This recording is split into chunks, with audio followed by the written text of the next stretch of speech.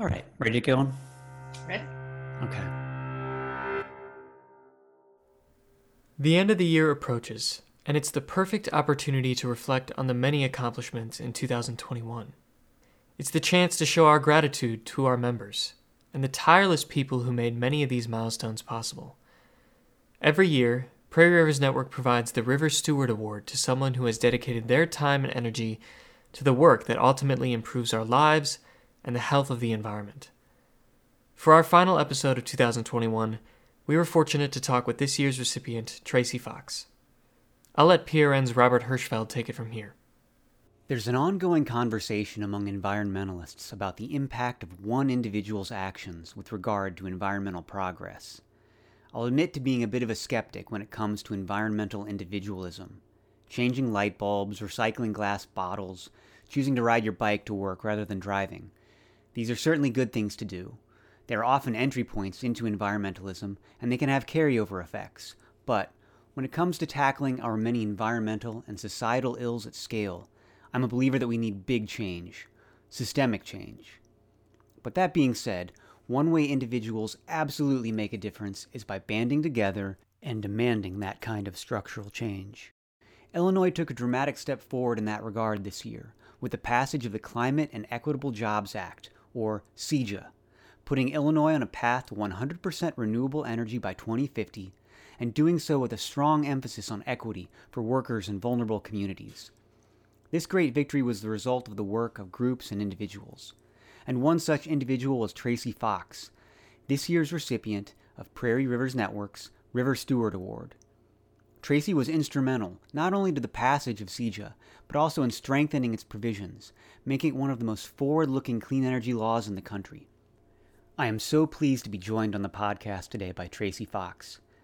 Tracy, congratulations on being our River Steward for 2021, and thank you for joining us today. Thanks. Great to be here, Robert. I'd like to talk about CEJA and what's in the bill, but first I'd like to ask about your background. What led to your interest in environmental issues, and how did you become an activist? Well, I came to environmentalism through birding. When my husband and I started dating, we spent a lot of time in parks and preserves, and pretty soon became fairly serious bird chasers. And through Peoria Audubon, we were encouraged to get involved in a fight to save Plum Island, which is a wonderful sanctuary for eagles and other water birds that sits right across from Stark Rock State Park. And through that, I met other activists and got involved with some less wildlife-focused issues. Here in Peoria, we battled an expansion of the hazardous waste landfill over our aquifer. There were fights to stock roads through nature preserves and things of that nature. And I was really fortunate to meet colleagues through that work that sat down and took a serious look at what were the biggest polluters in Peoria County, and we pretty quickly landed on the coal plant. And so my story of involvement with Chica sort of starts there. And tell people a little bit about Chica and what that organization does. Sure. Chica is the Central Illinois Healthy Community Alliance, and it's a variety of groups in Peoria, initially environmental, but expanded to include a lot of social justice and other community organizations. It includes our good friends at Heart of Illinois Sierra Club, people out of the Unitarian Universalist Church, the local chapter of the NAACP, the local chapter of the League of Women Voters, and a variety of other community organizations. And together, we began to bring attention to the Edwards Coal Plant, which sits in southeastern Peoria County on the banks of the Illinois River. And because of the prevailing winds in this area and the fact that parts of Peoria sit down in the river floodplain, we felt like that had an outsized impact on Peoria's poorest zip codes. And so we were very committed to securing a closure date. And a lot of that happened because of legal action. But we knew that in the broader narrative, that we also needed to provide a fundamentally different vision of the future. Shutting down coal on its own is not much of a message to carry forward and get any traction with. But, the idea of transition and moving to something that's more equitable, and that's cleaner, and that avoids health and climate impacts, that's a message with traction when you have solutions that you're offering. And so that's how Central Illinois Healthy Community Alliance and another organization I'm heavily involved with, Illinois People's Action, both got on board the work to pass the Climate Equity Jobs Act. Shuttering coal plants can be controversial within a community. How was that work received? We got the usual pushback in terms of letters to the editor that coal made this country great, and Peoria has been dependent on coal for 100 years, and it's always served us well, to some really nasty comments on social media where people can hide behind aliases and show the worst part of themselves. But for the most part, the problems were serious enough that it was a legal action.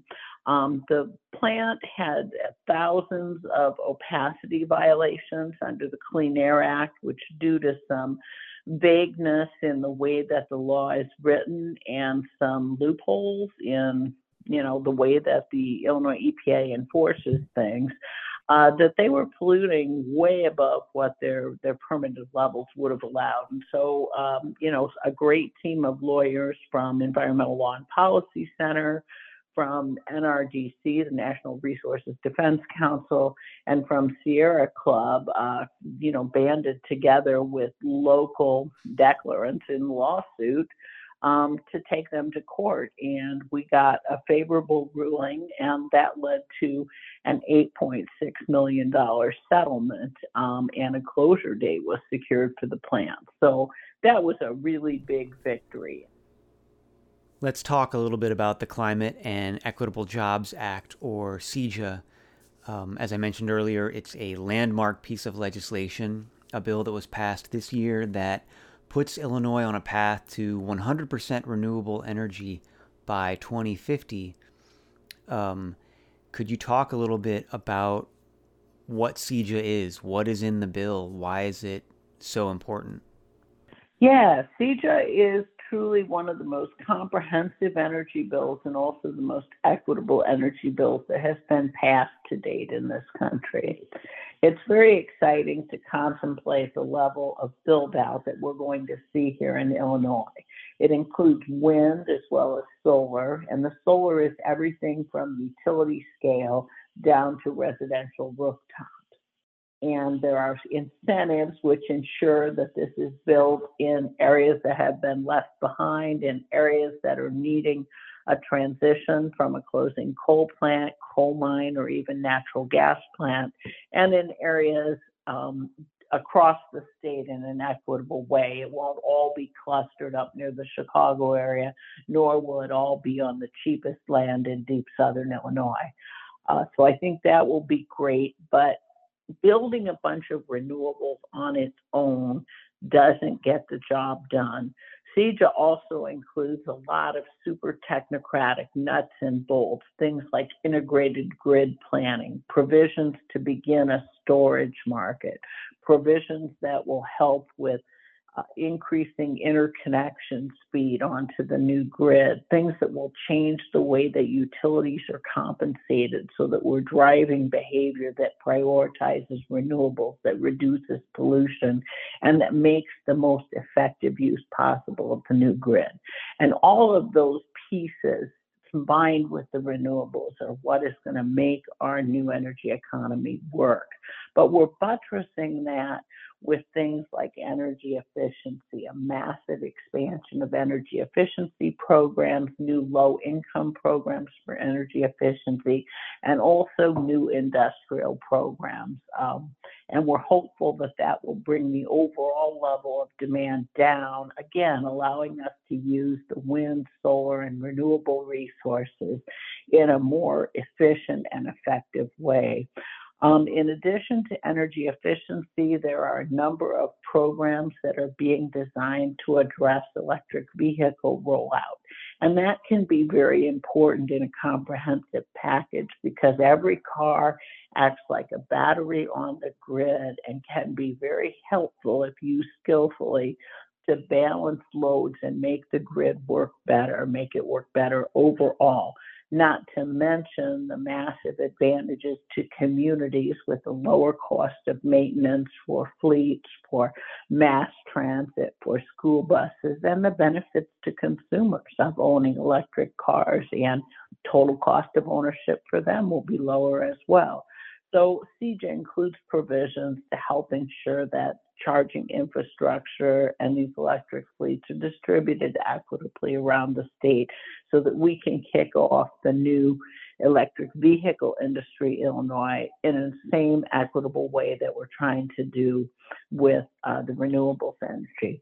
But even with all of the buttressing of the grid and making this great system, it's still not enough. And that's why CEJA includes, from an energy standpoint, a third very important component, and that's decarbonization. The reality is our markets are too contorted. The build out of renewables is not going to be enough to signal that coal and gas need to close. So CEJA ultimately includes firm dates that require closure of the plants. And it's an unfortunate transition for people that are losing their jobs, but hopefully we have some offsetting benefits on the equity side of the bill. And equity was a cornerstone of this legislation. Equity is a word that's being used a lot in the context of environmental justice, but within this bill, what do you see as the most important equity components that address long-standing inequities in Illinois? I like to explain the equity provisions of CEJA as a virtuous cycle. We have strong components that focus on developing an equitable workforce, including a diverse array of workers and a diverse array of contractors. Contractors that can provide small subcontracting type jobs on a solar site, all the way up to contractors that can function as the lead on a large solar development. And all of that is done with state-of-the-art training techniques, with close attention to barrier reduction, and with recruitment that's very community-based so that the word about these opportunities is getting to the people who actually need these opportunities. All of our workforce and contractor development is closely aligned with the way that renewable energy credit incentives are paid out by the state. That way we can ensure that as workers are trained, jobs are available. As contractors become ready to enter the market, they have opportunities to bid on projects. And the third part of the circle is in some ways locational. We have a lot of provisions that ensure that when the solar is built, when the battery storage facilities are built, when the energy efficiency blankets a community, that those are happening in the very same area of need. So it becomes a reality, and a person in a disadvantaged neighborhood can see solar being put out by workers that look like her, and might be incentivized to check out the opportunities at the workforce hub. And we believe that that sort of full cycle will help to build a belief that this is a way that we can help the planet and at the same time provide good green jobs for people that need them. Clearly, this is a large, comprehensive bill with a lot of different elements in it. Tracy, what did you work on, and what in particular are you most proud of coming out of this process?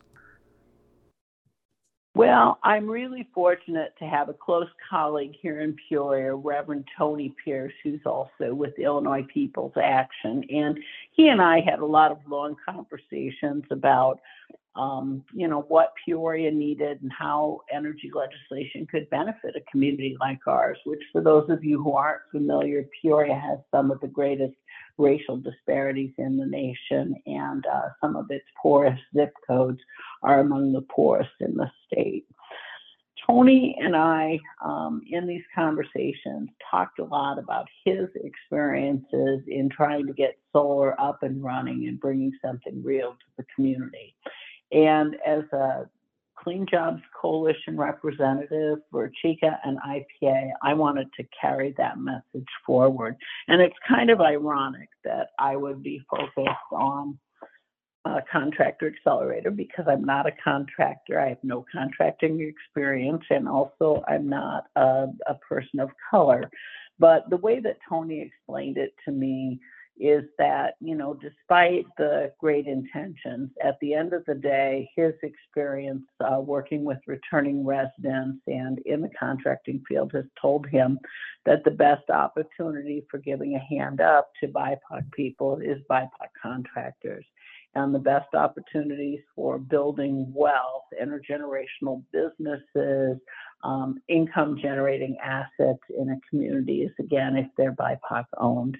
And I took his message to heart and listened to what he said, researched programs around the United States, and we set up a program where over 5 years we could help a small BIPOC contractor really ramp up, go from 0 to 60, and begin to compete for the REC incentives for things like the large-scale solar utility installations.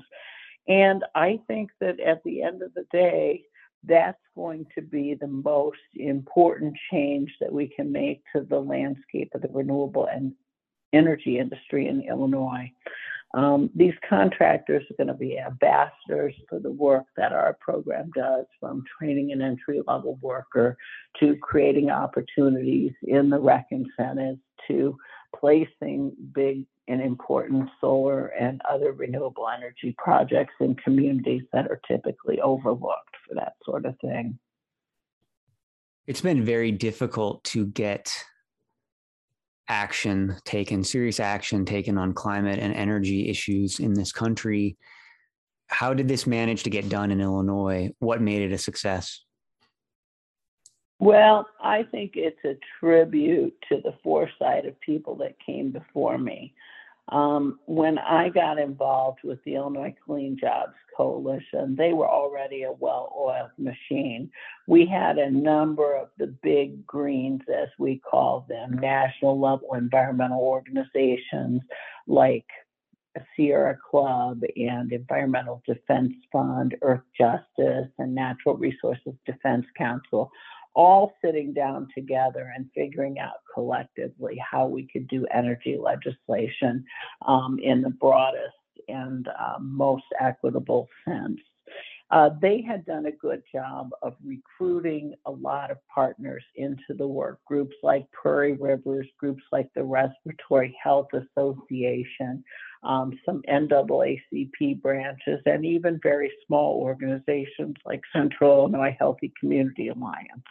And I think it was important, the work that was done on a preceding bill, the Future Energy Jobs Act, showed that we could bring everyday people to the table. We could bring groups with a variety of interests to the table and make a meaningful contribution to the project. So it's a tribute to Governor Pritzker that he took heed of that, and when he designed the process for bringing people together in working groups to hammer out what the contents of an energy bill would be, that there really was an open door for groups like the Clean Jobs Coalition to bring a very different perspective. We're not people who stand to gain in terms of being in the solar industry. We're not labor, which stands to gain in terms of jobs. And we're certainly not utility folks who stand to profit based on the way these markets are designed and electricity is bought and sold. So it was great to be there and speaking out in terms of environmental justice, in terms of economic justice, and in terms of social justice. So it was really thrilling to see. And as the work of the coalition continued and we moved down the path of realizing that we wanted to have a bill that really met the moment, we saw a lot of increased involvement for BIPOC members within our own coalition, and we saw big national groups step aside to make sure that voices like Clean Power Lake County, which is mainly a Latinx area that is working on the issues surrounding the Waukegan coal plant, as well as the Little Village Environmental Justice Organization, Blacks in Green, led by the fabulous Naomi Davis. We have United Congregations of Metro East downstate with Mike Caddy, and of course, Reverend Tony Pierce from Peoria, who I've been working closely with for a number of years. But it was great to see people who normally are the loudest voices of the room step back, listen, and try to really bring forward an idea of equity that was developed by equity members of our own coalition. And I think at the end of the day, that's what made us successful. One thing I always find interesting about trying to change state policy is that you've got a real divide between the Chicago region and the rest of the state. Chicago has a lot of power because it's the population center and by virtue of the scale of its economy. As someone from the Peoria region, what is your perspective on the role of downstaters in setting statewide policy? Well, in terms of the Clean Jobs Coalition, when I first joined as a member of the negotiating team, I was the only downstate representative, and I felt like downstate lacked a voice, and that was one of the reasons why I stepped up to do that work. Over the course of the 2.5 years in the run-up to passing the bill, I was very excited to see how downstate leaders came together. They formed a caucus within the coalition and ultimately worked to educate our peers from Chicago and to show up and to be present and to speak to concerns that are a bit different downstate. Again, I think we sort of met the moment. There was a lot of interest from the governor's office in having a solution that was appropriate for the whole state.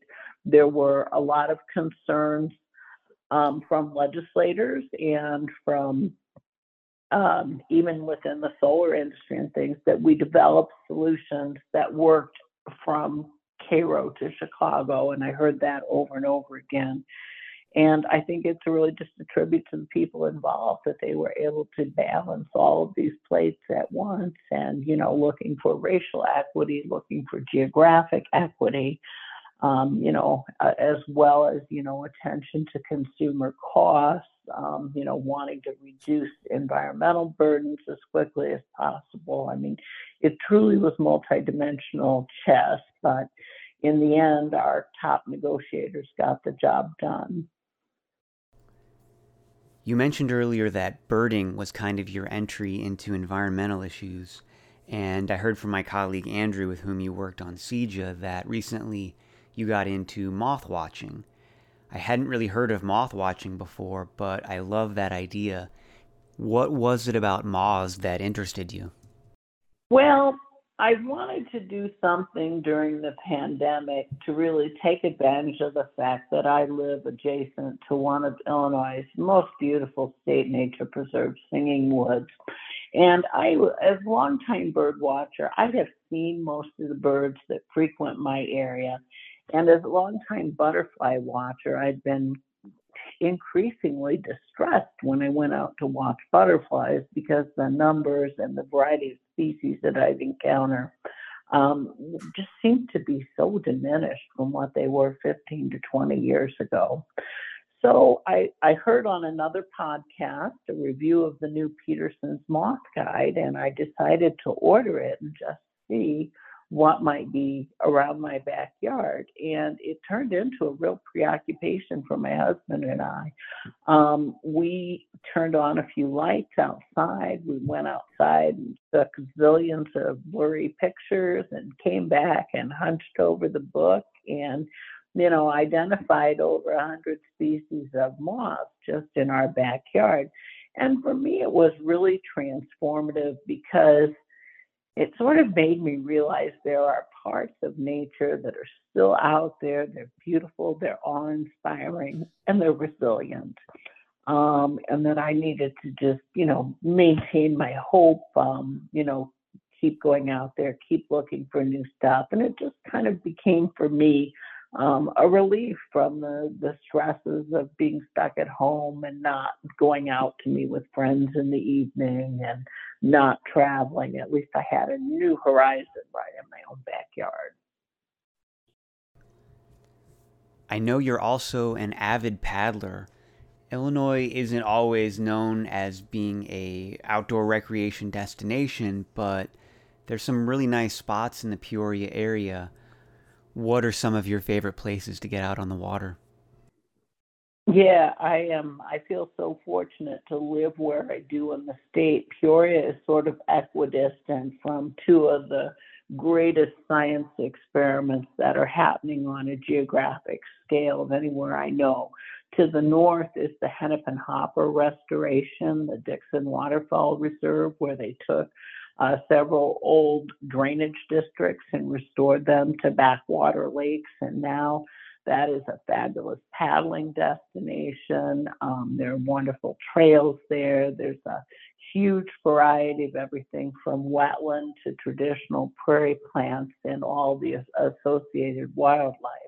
There are beautiful spots at the various creek mouths as you run up and down the Illinois River until you're down south near the Havana area, where the Nature Conservancy's Emequon Preserve is just as spectacular as the Wetlands Institute Hennepin Hopper up north. Emequon was, again, it was a big cow operation that they basically got rid of everything, pulled the drain tile and let the water back in. And now it's one of the top places in the state to see things like blackneck stilts, a variety of shorebirds that come through, huge rafts of pelicans. Really, every season you go down, there's something fabulous happening at the Emequon Reserve, and it's another great paddling destination. We don't have a lot of whitewater in central Illinois, but you can still, enjoy the river, circumnavigating various river islands, Banner Marsh, which is an old restored coal mine area with a chain of lakes you can go through, as well as other state parks and things. But the Illinois River itself is also a great place to paddle. There are some islands you can circumnavigate. There are various creek mouths that are very interesting. But unfortunately, over the specter of it all are coal plants from Hennepin to Edwards in southeast Peoria County to the stacks of Duck Creek in Powhatan, less than a mile off the river, and finally ending at the Hennepin plant. So I do look forward to the day that I can know that those stacks are no longer polluting and the river can begin to heal from years of abuse. I'm particularly excited to share this conversation with some of our members because I think you can help provide an answer to questions we often get. How do I get involved and can I make a difference? Tracy, could you provide a little of your perspective on what it is to be a citizen activist, what you've learned, and why you'd encourage others to join in? I think we are really far down the road on needing a lot of immediate solutions now. Whether you want to work on agricultural issues, energy issues, or wetlands restoration, there's so much work to be done. And I think we all need to focus intensely on the work we can do collectively. As you mentioned earlier, Robert, I think a lot of people feel like they need to wait until they're landscape is 100% native and they've got panels on their roof and they're driving an EV to get involved. But that couldn't be farther from the case. While those sorts of changes are nice, they're not the big systemic changes that we need.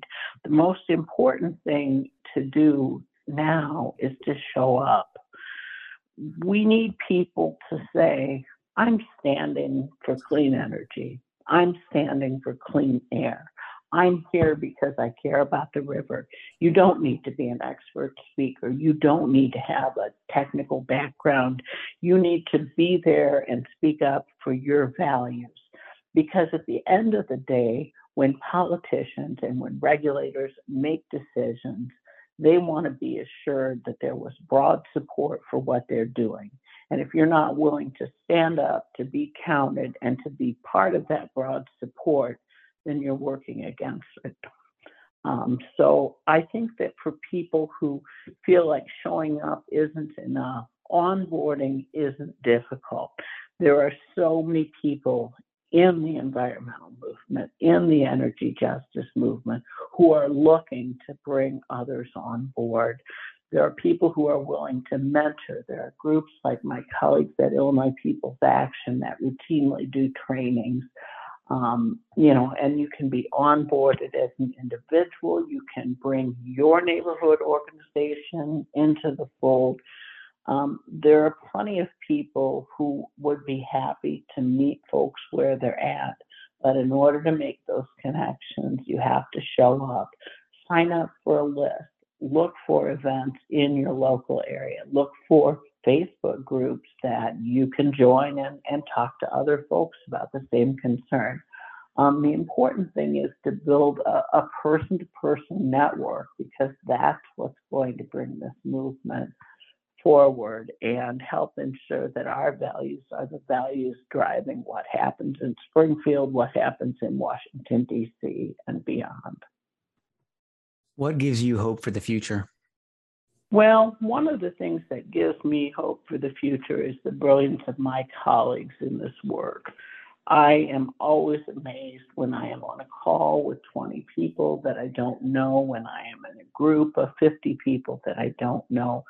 The myriad perspectives, the ideas, and even just the suggestions for incremental improvements that come from all corners of the room.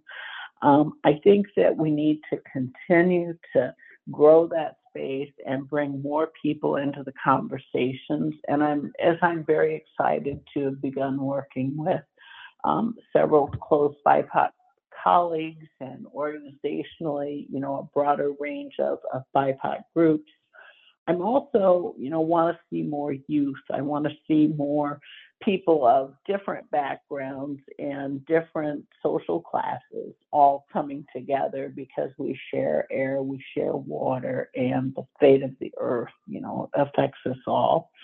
And I'm hopeful because there's a lot more focus on that sort of movement building, that sort of diversifying the ranks of folks who are speaking up for that than there was 5 years ago or 10 years ago. And I think that's why you see things like the Climate Equity Jobs Act. Tracy, I want to thank you for coming on the podcast today, but even more importantly, I want to thank you for all the work you've done over the past couple years in strengthening and helping to pass the Climate and Equitable Jobs Act, and for all of your work in protecting your own local community. I've enjoyed our conversation today, and I think our members will too. Thank you again for your time. Thanks. It was my pleasure, Robert. Thank you so much to Tracy Fox for joining us and for the incredible work she's done. And many thanks to our members who supported Prairie Rivers Network throughout the year. If you would like to become a member or donate, you can visit prairierivers.org. From all of us here at PRN, we wish you a safe and happy holiday season. We'll see you next year.